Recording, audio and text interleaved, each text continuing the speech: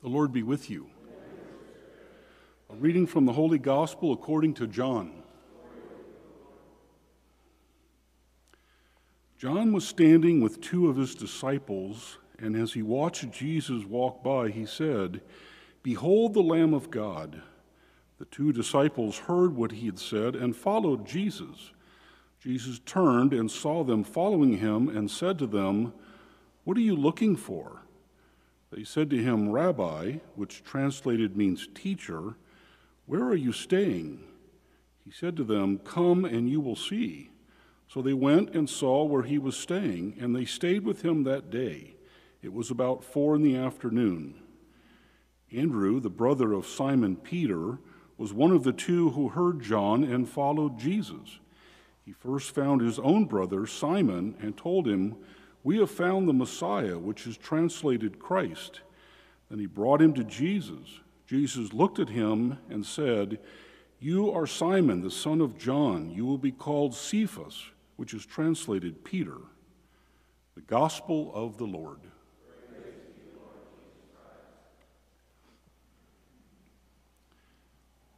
Well, good morning and still Merry Christmas and Happy New Year.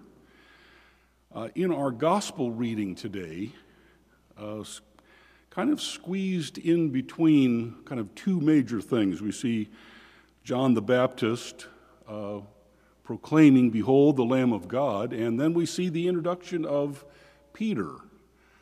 But tucked right in the middle of that, squeezed in between those two major elements, the disciples want to see where Jesus is staying. They want to see where he's at. And it's kind of interesting, our saint today, Saint Elizabeth Ann Seton, famous for education and her care of the poor, but like many saints, she also understood how to find where Jesus was, the presence of Jesus. Where does he stay? Where is he at? I found this really interesting quote. I mean, you could find these by most saints, but hers was especially telling, I think. She says, "As birds, in changing their places, find the air wherever they fly, and fish, who live in the water, are surrounded by that element wherever they swim, so wherever we go, we must find God everywhere. He is more within us than we are in ourselves." God everywhere. We don't always see that, but the saints see that. They see God everywhere. They see Jesus' presence. We think of that term, abide. We want to be with Jesus all the time. Abide. We want him in, and we want to be with him all the time.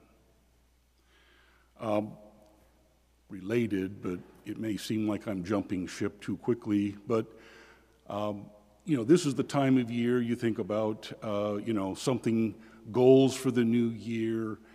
In our DNA group, somebody offered up a book that says, instead of some sort of decision that you're going to make to try and follow, maybe just one word. Not two words, one word as your goal and something to remember for the year. Just one word. It's really kind of hard when you really think about it, just one word. Well, I came across one word. Of course, it's Hebrew, so it's not something we'll use all the time. But the word is Darat. It's D-A-R-A-T. I found it during the second week of Advent. It was from the book of Isaiah. So this was where it came from. It says, "I, the Lord your God, teach you what is for your good, and lead you on the way you should go. If you would hearken to my commandments, your prosperity would be like a river, and your vindication like the waves of the sea." Well, this word dara is really lead you. Lead you. So you could say, well, that's a great word, lead you. Let Jesus lead me. That would be what I'm thinking about all year long. Let Jesus lead me. Well, when you look a little bit closer with this word, it's a really old word. We find it in the early books, in Joshua and Deuteronomy. By the time Isaiah comes around, a lot of years later, it's lead me, but the early definition was take possession.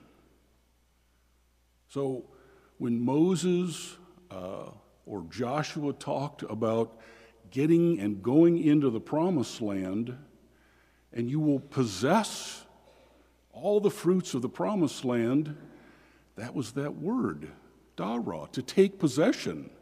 And it's not just, I'm just going to give it to you and you'll be easy street. The Israelites had to do a lot of things to take over that promised land, didn't they? There were battles to be fought. It wasn't easy. It has this feel of trampling on what's there. Now, when we think about how to apply that today, there's another definition, squeezed out, that kind of comes out. That's in the definition, squeezed out. So the Israelites, really, to realize the benefits and the fruits of the promised land, had to get rid of their attachments, of the idols that they had. That was the process they had to go through.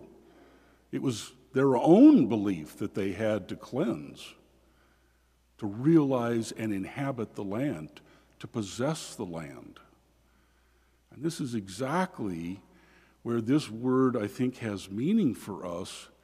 We have to squeeze out our attachments, the things that take us away from our relationship with Christ. Jesus is everywhere. That's what Elizabeth Ann Seton and the saints realize. Jesus is everywhere. We can't realize it because of our attachments and the idols that we have.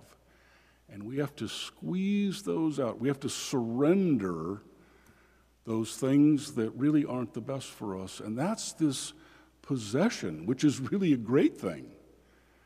To have Jesus be with us all the time, which he is, but for us to realize it by squeezing out those things that don't allow us to love him and accept him as much as we can. The interesting thing, I think, about Joshua in the Old Testament, he got to lead the Israelites into the promised land because he had already been there. If you remember, he was one of the spies that went in 40 years earlier and was very positive on their ability to take possession of the land. Well, in our trek here with Jesus and the Holy Spirit leading us, they've been there as well. In fact, they are the promised land. So we're being led by those that already are the promised land. That's who's leading us, and we need to allow them to squeeze out the things that are not of the Father and the Son and the Holy Spirit. Let's stand and offer our petitions.